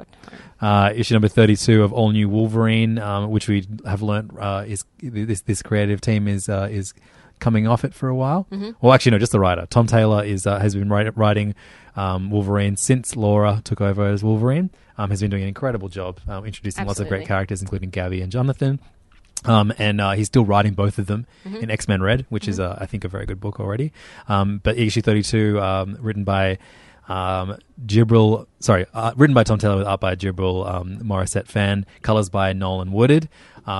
This is a one-shot, I guess, where following the story about the Orphans of X, where basically everyone who had been orphaned due to the actions of various X-Men. Yeah, basically Wolverines. So in this one we see a girl who is now grown up to be a woman, but when she was a girl, her father was killed by X-23, who was, under a mission from the evil people that created her. And her father was called Ryan Griffin, who was named after Clever Man creator Ryan Griffin, who we interviewed on the podcast. Oh, that's amazing. Yeah, I that's tweeted so Tom cool. Taylor about it. He was like, haha, so yes. That's so great. Oh, man, Ryan must be stoked. R.I.P. 616, Ryan Griffin. So yeah, this is like a kind of like revenge story, but instead of the girl seeking revenge on X-23, she teams up with X-23 to seek revenge on the people that made X-23 do what she did. And I found it really, really satisfying and Absolutely. a great read. Really, really fun. Really like one and done issue. Obviously it helped if you had read the stuff that came before it, but lot to enjoy about this issue. Really gorgeously illustrated, great colors, really good, fun, satisfying ending. I think Tom Taylor has such a good grasp of these characters. 100%. And I think it's Mariko Tamaki is taking over as the writer of Laura. She's now going back to being called X-23 though. Okay. Because obviously Wolverine is back. He's finished driving his beer truck around. But Juan Cabal, who did the last few issues of this series, is sticking around as artist, which is very good news. So it's in good hands. I like Tamaki for the most part, and Tom Taylor's still writing the characters. So I think this is the best of all worlds. Absolutely, this is great. Good on you, issue 32 of All New Wolverine, for being good. Excellent. Now, guess what, Siobhan? What? Bendis is coming. Oh, Bendis is coming. Every issue of DC. That's what Bendis. That's what he says. Oh no, no! He's been very unwell, and he's supposed to be a nice man. Yeah, he hasn't been unwell in the dick region, so he can still do what this comic says he's going to do mid-issue every single time. It's incredibly. I feel like they've intentionally placed each ad in a place where it is like the most like destructive to story continuity and like reading. It is so confronting every time. So what we're talking about hate it. is a big double-page spread, which is a big white background, Superman standing with his a really dickless crotch sticking out, really terrible Jim Lee Superman. And then in huge letters we have Bendis written in the Superman font, and then beneath that is coming. And then just white space underneath it. I don't understand who okayed this. What is going on, DC? What is wrong with you? You're advertising. Like, the people who choose the placements and the, advertising stuff for DC must have brain problems. In Mr. Miracle this week, it was probably the worst moment. Yeah. When it showed, I was just like, what the fuck? Who okayed this? And you're like, oh man, really invested in this story. Oh no, what's going to happen to Bendis is coming? Ugh. It's the worst. It's the worst. And I have there's this weird thing where people, I saw an argument recently online, I can't remember where, I'm sorry, but people were saying it's too confronting for kids to have male superheroes have packages. And I think that's wrong and weird because men have penises and that's not bad. They what? It's not bad. You know who has a penis, Siobhan? Who has a penis? Bendis is coming! Oh no, terrible. I don't like it. Can someone do the art of Bendis is coming but put Bendis' head biting his bottom lip over Superman's body, please? Or being we don't ask for much in this ejaculated out of Superman's dickless crotch. Great. That's what I was going to say. But that's bad, I guess. Hey, let's talk about Detective Comics issue number 976. Yeah. Featuring my favorite cover of the week. Yeah. God, I love this cover. It really pleases me a lot. So it's in the Batcave, and we have in the background Tim Drake, Robin, saying, "I trusted you, Batman. Never again." And he's walking sassily up some stairs holding his bow staff. And then we see Batman in the forefront with this hilarious scowl, which is just so bratty. Just oh, these stupid kids. I'm just trying to cause fear to Criminals. Wow, there are days and there are days. Proper dad Batman. Bat Dad. So yeah, Detective Comics this week is still the fallout from the death of Clayface. Mm-hmm. The team has been split in two. We have Batwoman leading Azrael and what's his name? I don't know. Lucius Fox's Son Batwing. Batwing, yes. And working with her father, so The like colony. a military kind of run Bat team. mhm. And then meanwhile we have the other guys still in Gotham arguing over what to do now, and Batman wants to disband them, and Tim Drake is really angry. And I loved just like that great moment, like Batman is their dad, Yeah. and they back chat him. Mhm. He tries to put his foot down, and they outsmart him every time. And so Batman tries to lock Tim Drake in the Batcave so he can deal with his emotions. And then of course Tim Drake knows the Batcave better than Batman himself, so he does an override code and gets out. I just Gets love out that. on his little bat bike. That was a great moment. Looks like we're going to have a lot of stuff focused. Fucking hell. Bendis is coming. I just opened it up to a random page, and of course it was the page of Bendis is jizzing. It's terrible. It's really bad, guys.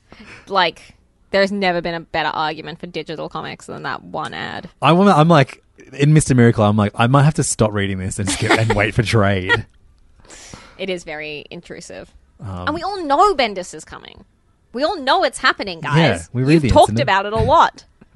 Don't need to put it in every First, fucking issue. DC gave you the greatest superheroes of all time. Then Bendis is coming. So yeah, Detective Comics is pretty good this week. Yeah, it was good. I like the potential for Tim Drake to be teaming up with this shitty little kid, Ulysses Hadrian. I think that's like a fun, Yeah, definitely. horrible potential. The brats. Yeah, and I yes, Brat and man.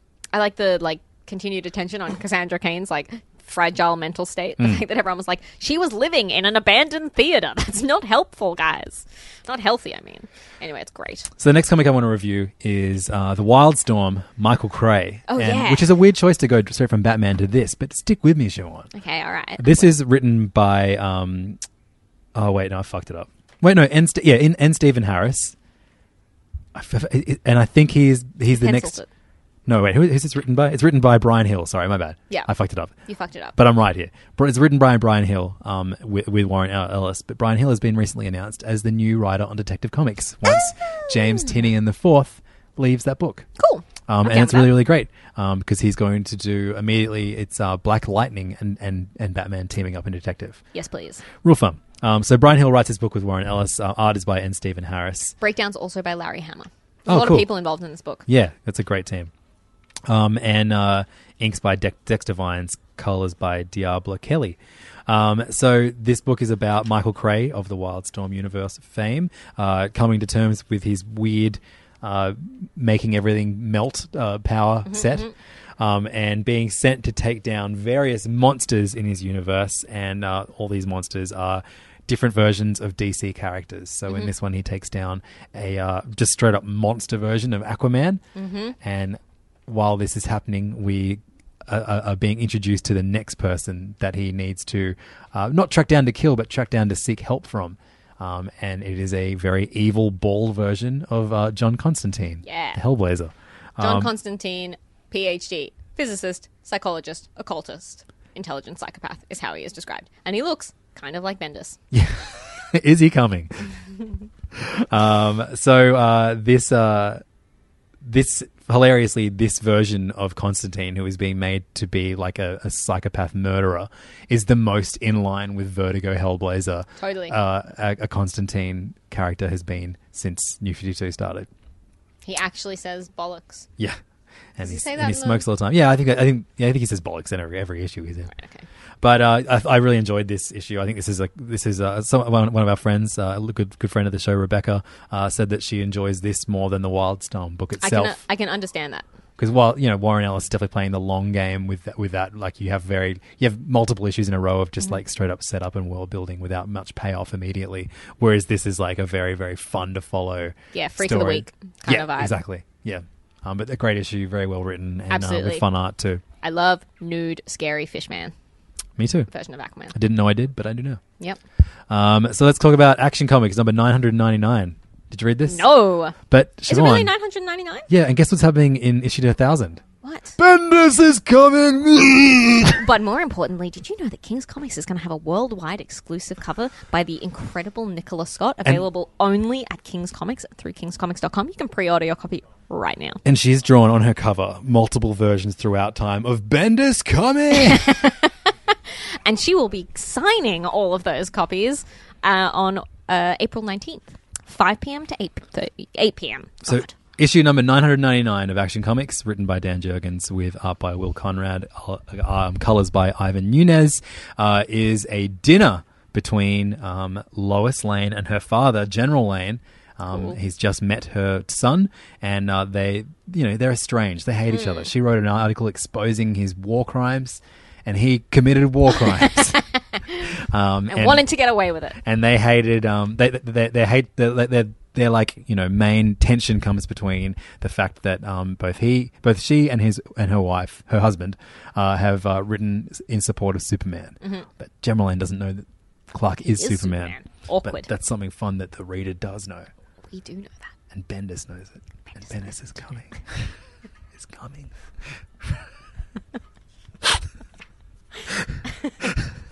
And I know that Bendis is coming because just before Cyborg Superman lands a punch on Superman, you turn the page and guess what, everybody?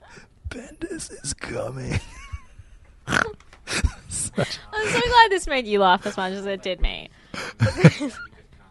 Yeah. Well, yeah, maybe this whole thing is just Bendis has erectile dysfunction and can't come.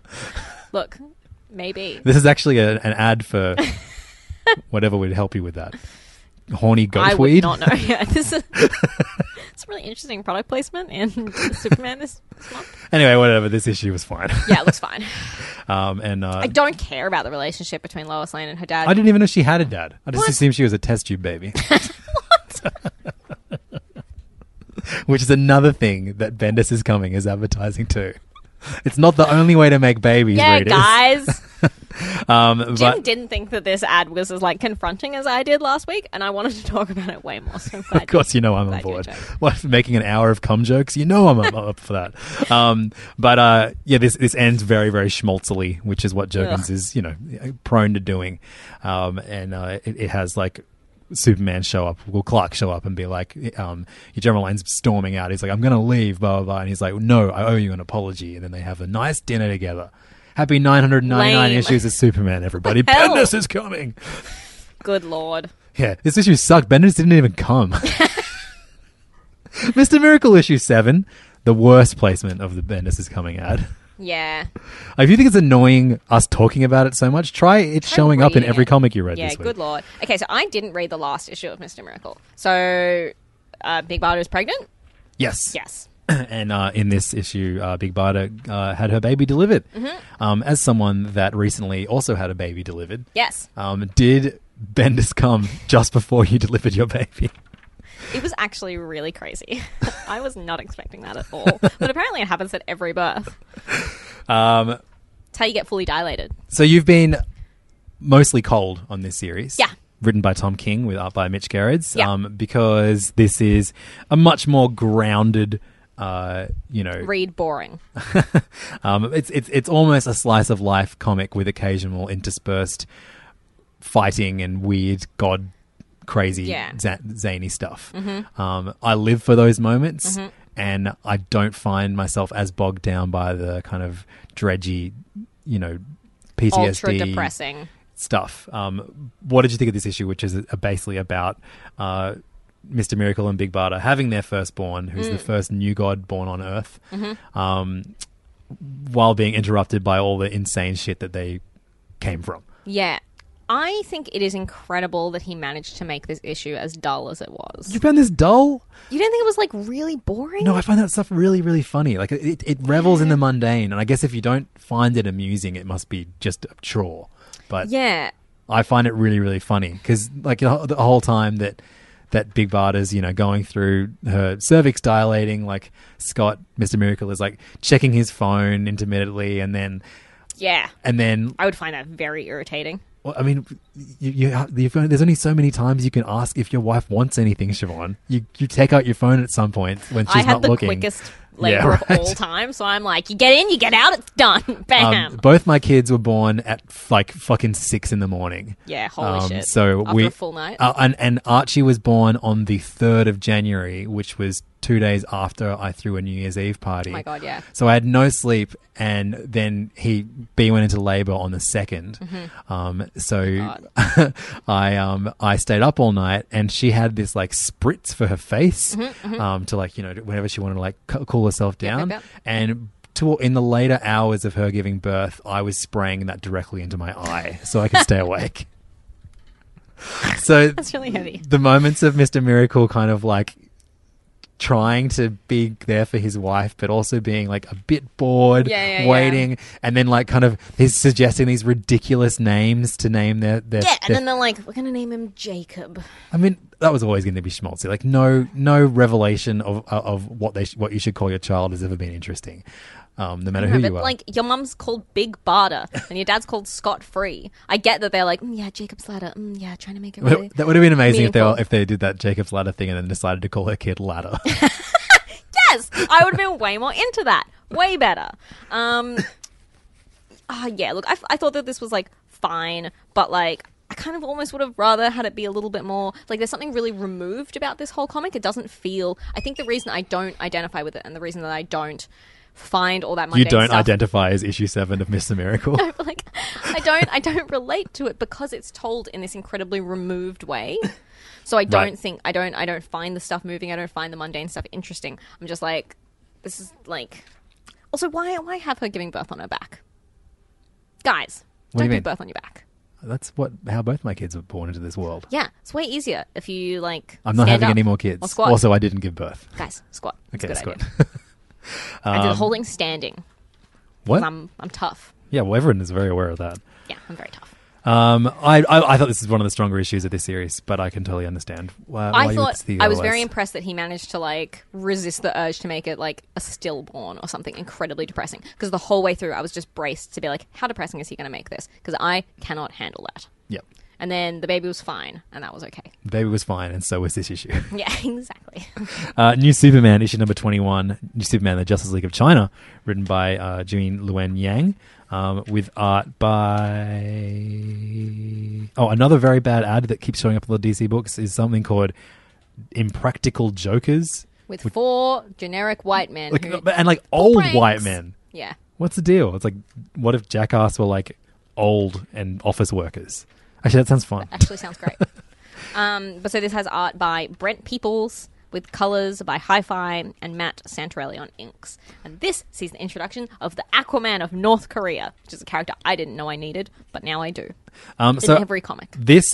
Some issues of this comic, he is prone to just being a bit too... I've got to explain every inch of what's happening and where these characters are coming from. And I do like it when he uses that to explain parts of culture. Because at the moment we're getting not only like Chinese culture, but also North Korean culture and stuff like that, which I really appreciate. But then sometimes over explanations of what each of the characters are thinking and their motivations make this book a bit of a slow read. But it's always wins me over. Like I'm like the first few pages, always like, maybe this will be the last one I read.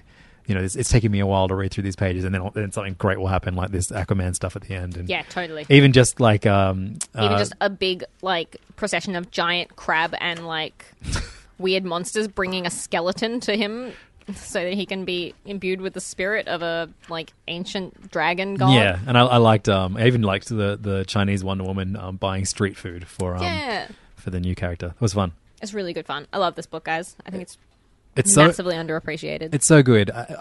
The fact that they like, I feel like this would be great if they allowed it to exist in its own niche. Like, I'm not like you. I think the fact that Mr. Miracle is removed from the created DC universe, I see that as a good thing because it means that there's more at stake. No, I mean like emotionally removed. The way that it's narrated, the way that like there's weird distance, like emotional distance from the characters. So I can't understand. Well, you fight in the war and you come back and you try and write a comic that isn't emotionally distant. All right? All right. You think giving birth on your knees is hard? Try holding a gun. Anyway, I love this book. And I love that this is like a Superman who's an asshole. You know, Yes, like Superman definitely. who's a jerk and has a lot of like character development and like life stuff to get through. He's great. It's great. The final DC book that I read this week was Sideways. Same. And I don't know why I read it, because I didn't like it. Yeah, you know what? Kenneth Rocafort is real good, and I feel like he's not being like there's almost like not enough for him to do on this. His stuff is so like out there and like massive and crazy cosmic. Yeah, that imagine I feel like he's being not- him, getting that call, being from like Dan DiDio, head of DC, and he's like, "Hey, Kenneth, man, we want you to do a new book," and he's like, "Hell yeah, man, it's amazing," and he's like, "And guess what? I'm gonna write it." And you're like, oh man, Great, thanks, oh, cool. Dan. And you know how you just came from Marvel? Well, we're actually doing like this weird thing where we're like kind of borrowing all these ideas from Marvel, Yeah. and they're kind of like these shitty versions of Marvel characters. You know all those Marvel characters that you love? We're going to do really boring, weird versions of them. You know Spider-Man? What if he could only teleport Yeah. instead of having cool spider powers? And there's like a weird Venom thing going on in Galactus, and then a Speedster character shows up in this. I'm not going to read any more of this. No. I don't like it. She calls herself... Kill Speed. Yeah, because her speed kills me. It kills herself, but also you. And she goes, I call myself Kill Speed for a reason. Not bad. Sure- she Not, sure not does. Good. Not good. Not good at Not all. good. So now we're going to talk about Image this week, and I managed to get through all my Image books. That's good. Let's start with another issue, second issue, and that is the second issue of Versus, which is a book that started last month, written by Ivan Brandon with art by Asad Rivik, with colours by Nick Klein. This is a weird kind of like future space reality show, which is about people like killing each other. It's like the only sport that exists is literal war, and they're fighting for things like the rights to film in certain areas or like things like that. Like it's all very ultra capitalism vibes. Look, I love Asad Rivik. Rivik. I don't think he was the right choice for this book at all. I kind of agree with you. I think that some of the character designs are exceptional, but there are a couple of moments where I have no idea what's going on who's who. Or, Yeah, this is like a really frantic that clear. action book in parts, and that's not what he excels at. No, he excels at drawing Asgard. Yes, that's right. I think this would have been much better suited to like a very fun and frantic artist. But then you don't get the sort of gritty realism. But I don't want that from this book at all. But I mean, Ivan Brandon probably does. Yeah, but I kind of do because I like the sort of I guess it's like the explicit commentary on like how the commodified media. people's lives are in this world. Sure. I don't think I'm going to keep reading this book. I think I will because I think I'm having enough fun with the sort of social commentary nonsense. And I sort of enjoy that kind of sci-fi. And I like that it's almost like a sort of sports manga. It's kind of about sports and like people's personalities in that. I Yeah. think it's fun. Okay. Like there's a silly bit in this. Well, not silly, but like there's a bit where a guy is getting beaten up by thugs on the street, and he's like, "Police, help me!" And they're like, "Nah, you haven't paid your credits this month, so he has to pay before the police will help him." Silly. Fun. The final issue of Slots, issue number 6, came out this week. There a Deadly Class this week. Yeah, there was. Get to that later.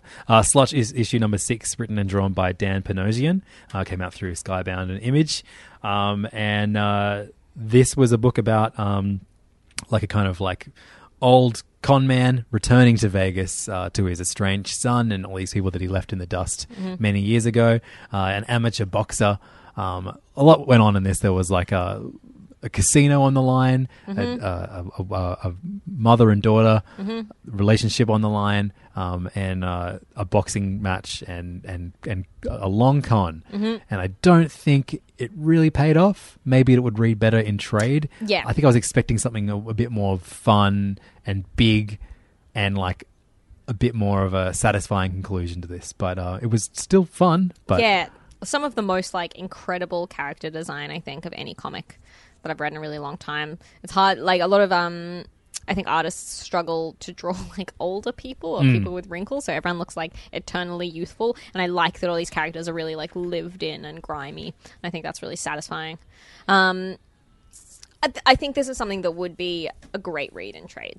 I think that because the time between issues made us like forget a little bit of the intricacies of the plot.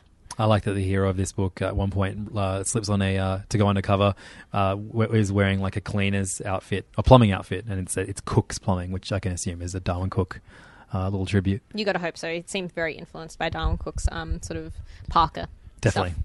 Oh, there's a new Darwin Cook collection out. Have you seen that? It's everything he's done for DC that hasn't been collected. So it's heaps of like random issues. Yeah, it's coming out. Is it already out? It's already out. It's on the shelves at King's right now. Everyone should buy it. Kingscomics.com. I'm going to buy it today. Nice. Deadly Class came out, issue number 32.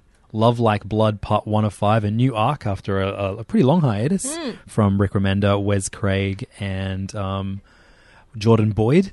And this featured some of the best art that Wes Craig has done on Deadly Class. Wow. Look at these panels. Good Lord. And this is when you brought up like mentioning pop culture.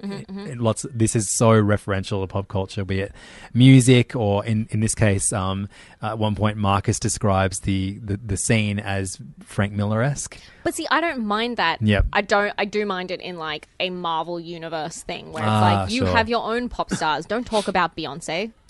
I'm rereading James Robinson's Starman at the moment, and it happens a lot in that, but it's so dated that it works. I like it more. And he's I think the best thing about that character is that he is like an antiques shop dealer. Yeah. So the whole time that he's not being a superhero, he's trying to get like rare things and bargaining with people when he's not being a hero. It's good fun. Anyway, Deadly Class is really good too. This issue sees what's left of our two groups of students thrust into a situation in which they have to basically team up with their enemies in order to survive being attacked by the Yakuza.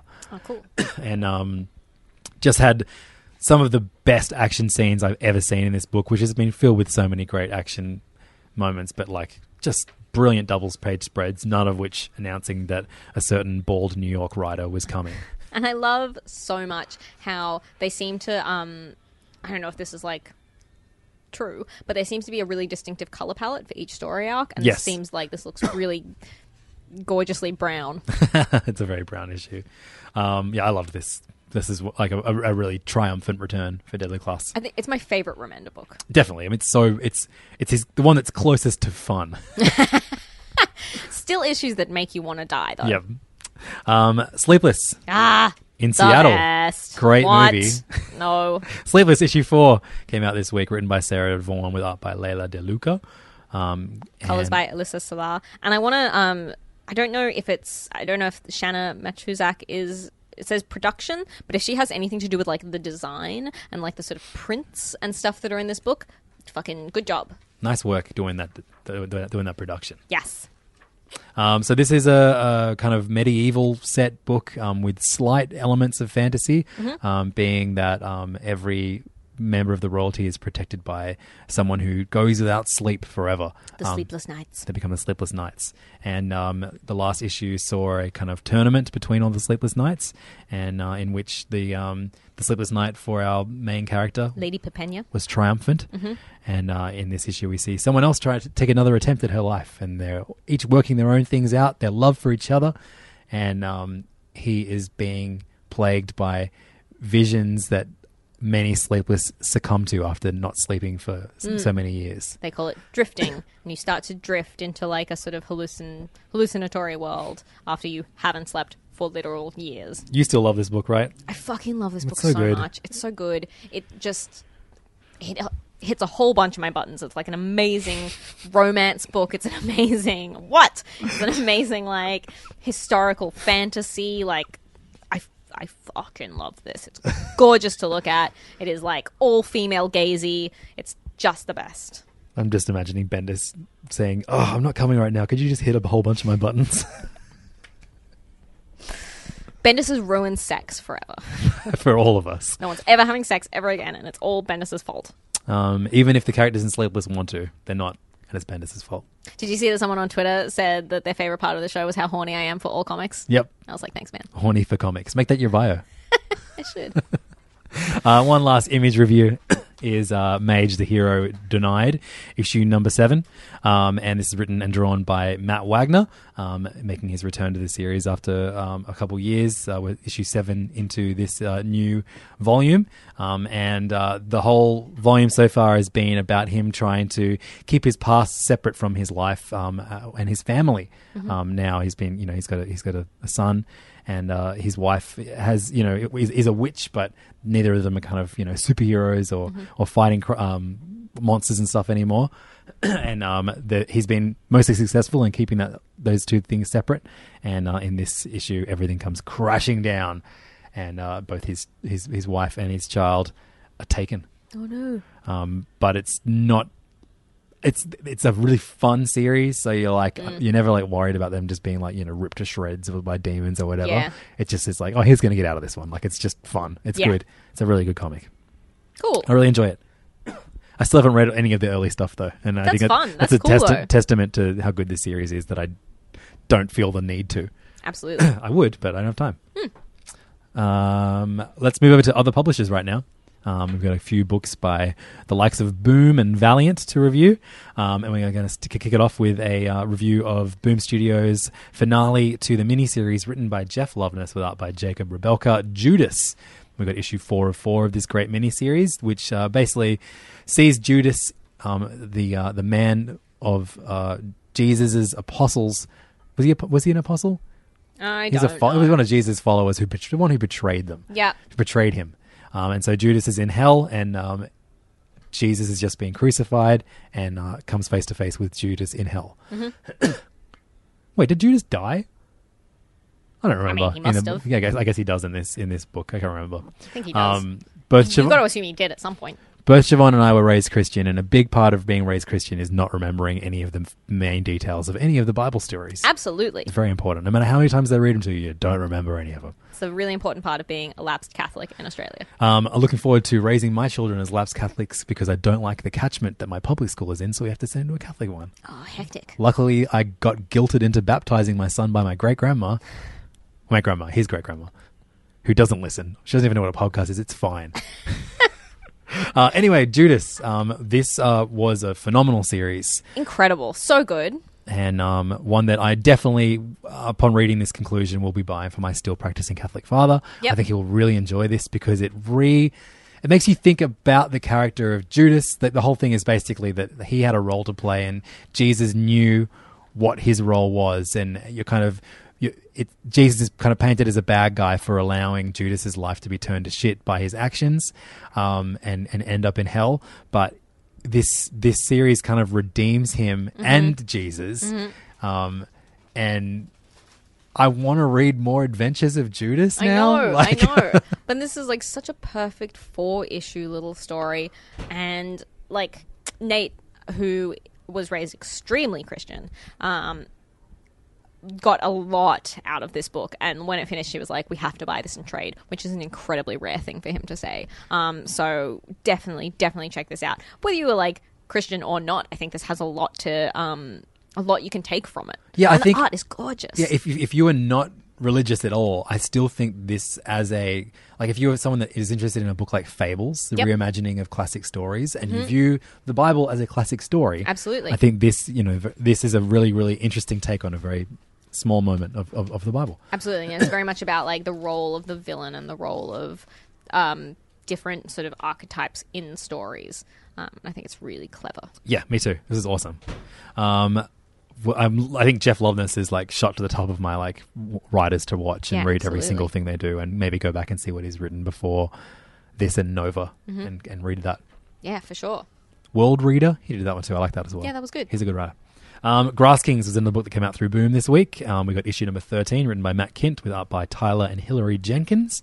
This is about the community that lives off the grid in America, and the neighboring town police want to end this community and its secrets, and they do so by basically suggesting to police that there is a mass murderer living in the community, and this sees everything. The shit hit the fan, and the FBI and various forces are basically exploding the town from their helicopter. That's right. They're exploding the town from their helicopter. The worst thing that can happen to your town. And we're getting closer and closer to finding out the secrets behind this murder mystery. There's a lot going on in this book, and it's great. It's so good. And Tyler Jenkins' art with Hillary's colours are so wonderful and unique. Absolutely. This is a really different book. And Matt Kint sort of excels at that kind of like small town, quiet, ominous family Yes, shit. definitely. Yeah, this was a great issue. And I feel like everything, I feel like it's coming to an end, right? I don't know how many more issues there are left. But I feel like you could tell endless stories with not these if the, characters in not this if the town gets exploded by the helicopter. Good point. So that was Grass Kings issue number 13. There's 2 trades of this out. Catch up and start reading this series with us. It's a really good one. Absolutely. Cold War issue number 2 was an Aftershock number 1. It came out a month or so ago, written by Christopher Sabella and Hayden Sherman on art. I got 3 pages into this and I went, yeah. I stopped. I love Hayden Sherman's art, and as far as I'm not a big fan of Christopher Sabella's art writing from what I've read of him so far, but this is probably the book that I enjoy the most. But it is very fragmented, all over the place storytelling.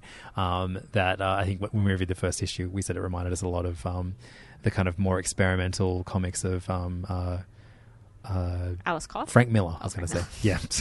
I was like, experimental? But yeah, it has an Alice Scott vibe from a writing point of view too. But I think, this it'll definitely read better in trade. Whether it will be good or not, I can't tell you. But this was a bit of a struggle to get through, remembering what happened in the first issue. And yeah, I feel like there was another Aftershock book, or maybe it was there's an Aftershock book that started recently that was about that woman who was a criminal and repurposed into being like a robot who...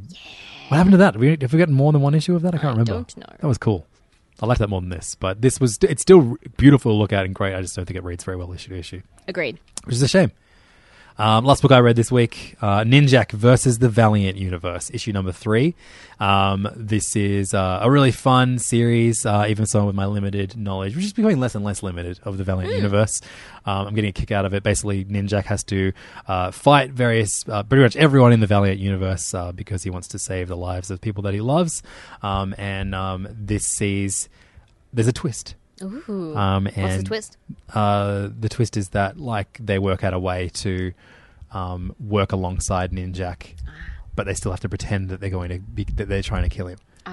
Really fun. And they saw him come head to head with Archer and Armstrong. Great. And Armstrong learns that they're not meant to kill him, but they'd have to look like that they were taken out in battle. So he smashes the top of a porcelain toilet bowl across Archer's head. That's the best. It's a brilliant image. The face that he pulls, I'll find it for you, looks really, really, really funny.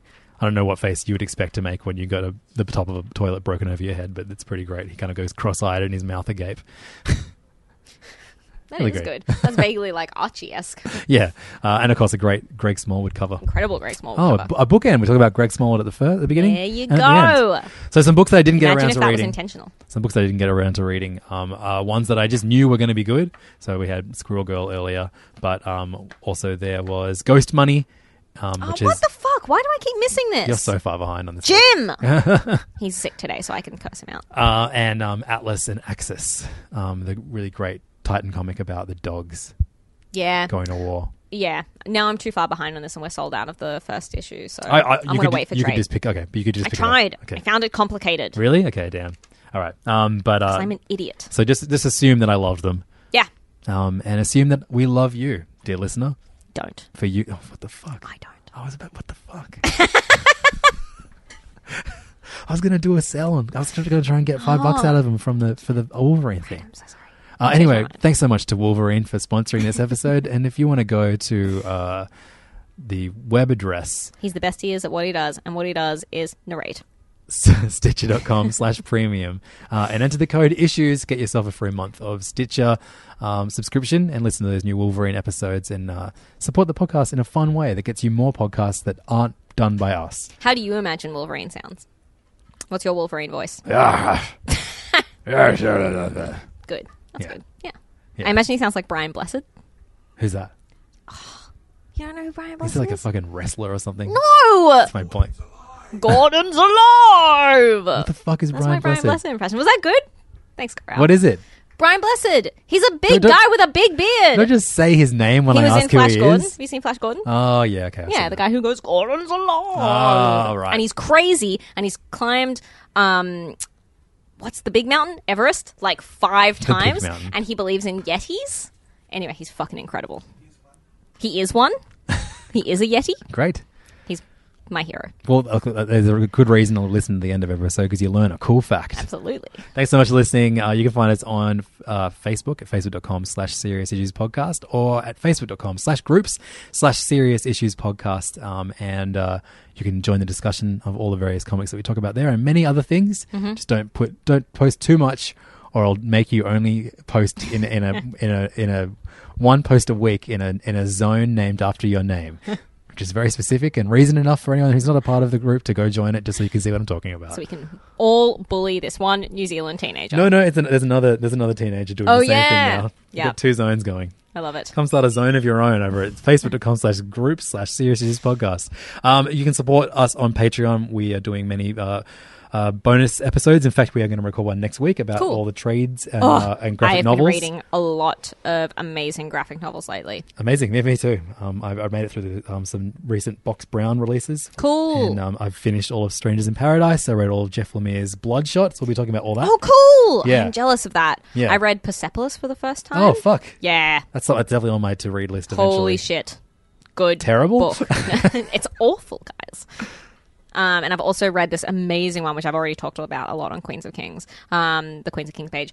But it's called Brazen, and it's a series of short stories about women who did whatever the fuck they wanted in their lives. And I am buying it for everyone I know because I love it so much. Okay, well, tell us all it about made me emotional. it. Made me cry. In a bonus episode that's coming up next week, patreon.com/Serious Issues Podcast. If you want to gain access to all of the extra bonus episodes we record over the last year, there's a whole bunch of them there, including ones that aren't about graphic novels, the ones that are about Siobhan and Nate talking about X-Men that I like. Yep.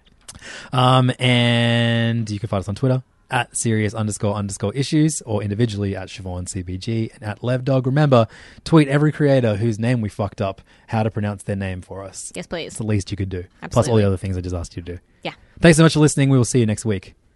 Bye. Bendis is coming.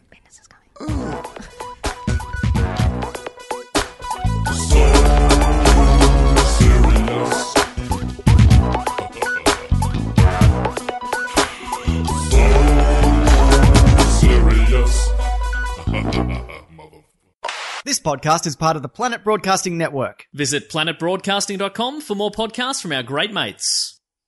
I mean, if you want. It's up to you. Hey, it's Danny Pellegrino from Everything Iconic. Ready to upgrade your style game without blowing your budget? Check out Quince. They've got all the good stuff, shirts and polos, activewear, and fine leather goods, all at 50 to 80% less than other high-end brands. And the best part? They're all about safe, ethical, and responsible manufacturing. Get that luxury vibe without the luxury price tag. Hit up quince.com/upgrade for free shipping and 365-day returns on your next order. That's quince.com/upgrade. Hold up. What was that? Boring. No flavor. That was as bad as those leftovers you ate all week. Keke Palmer here. And it's time to say hello to something fresh and guilt-free. Hello Fresh. Jazz up dinner with pecan-crusted chicken or garlic butter shrimp scampi. Now that's music to my mouth. Hello Fresh. Let's get this dinner party started. Discover all the delicious possibilities at hellofresh.com. Even when we're on a budget, we still deserve nice things. Quince is a place to scoop up stunning high-end goods for 50 to 80% less than similar brands. They have buttery soft cashmere sweaters starting at $50, luxurious Italian leather bags, and so much more. Plus, Quince only works with factories that use safe, ethical, and responsible manufacturing. Get the high-end goods you'll love without the high price tag with Quince. Go to quince.com/style for free shipping and 365-day returns. When it comes to your finances, you think you've done it all. You've saved, you've researched, and you've invested all that you can.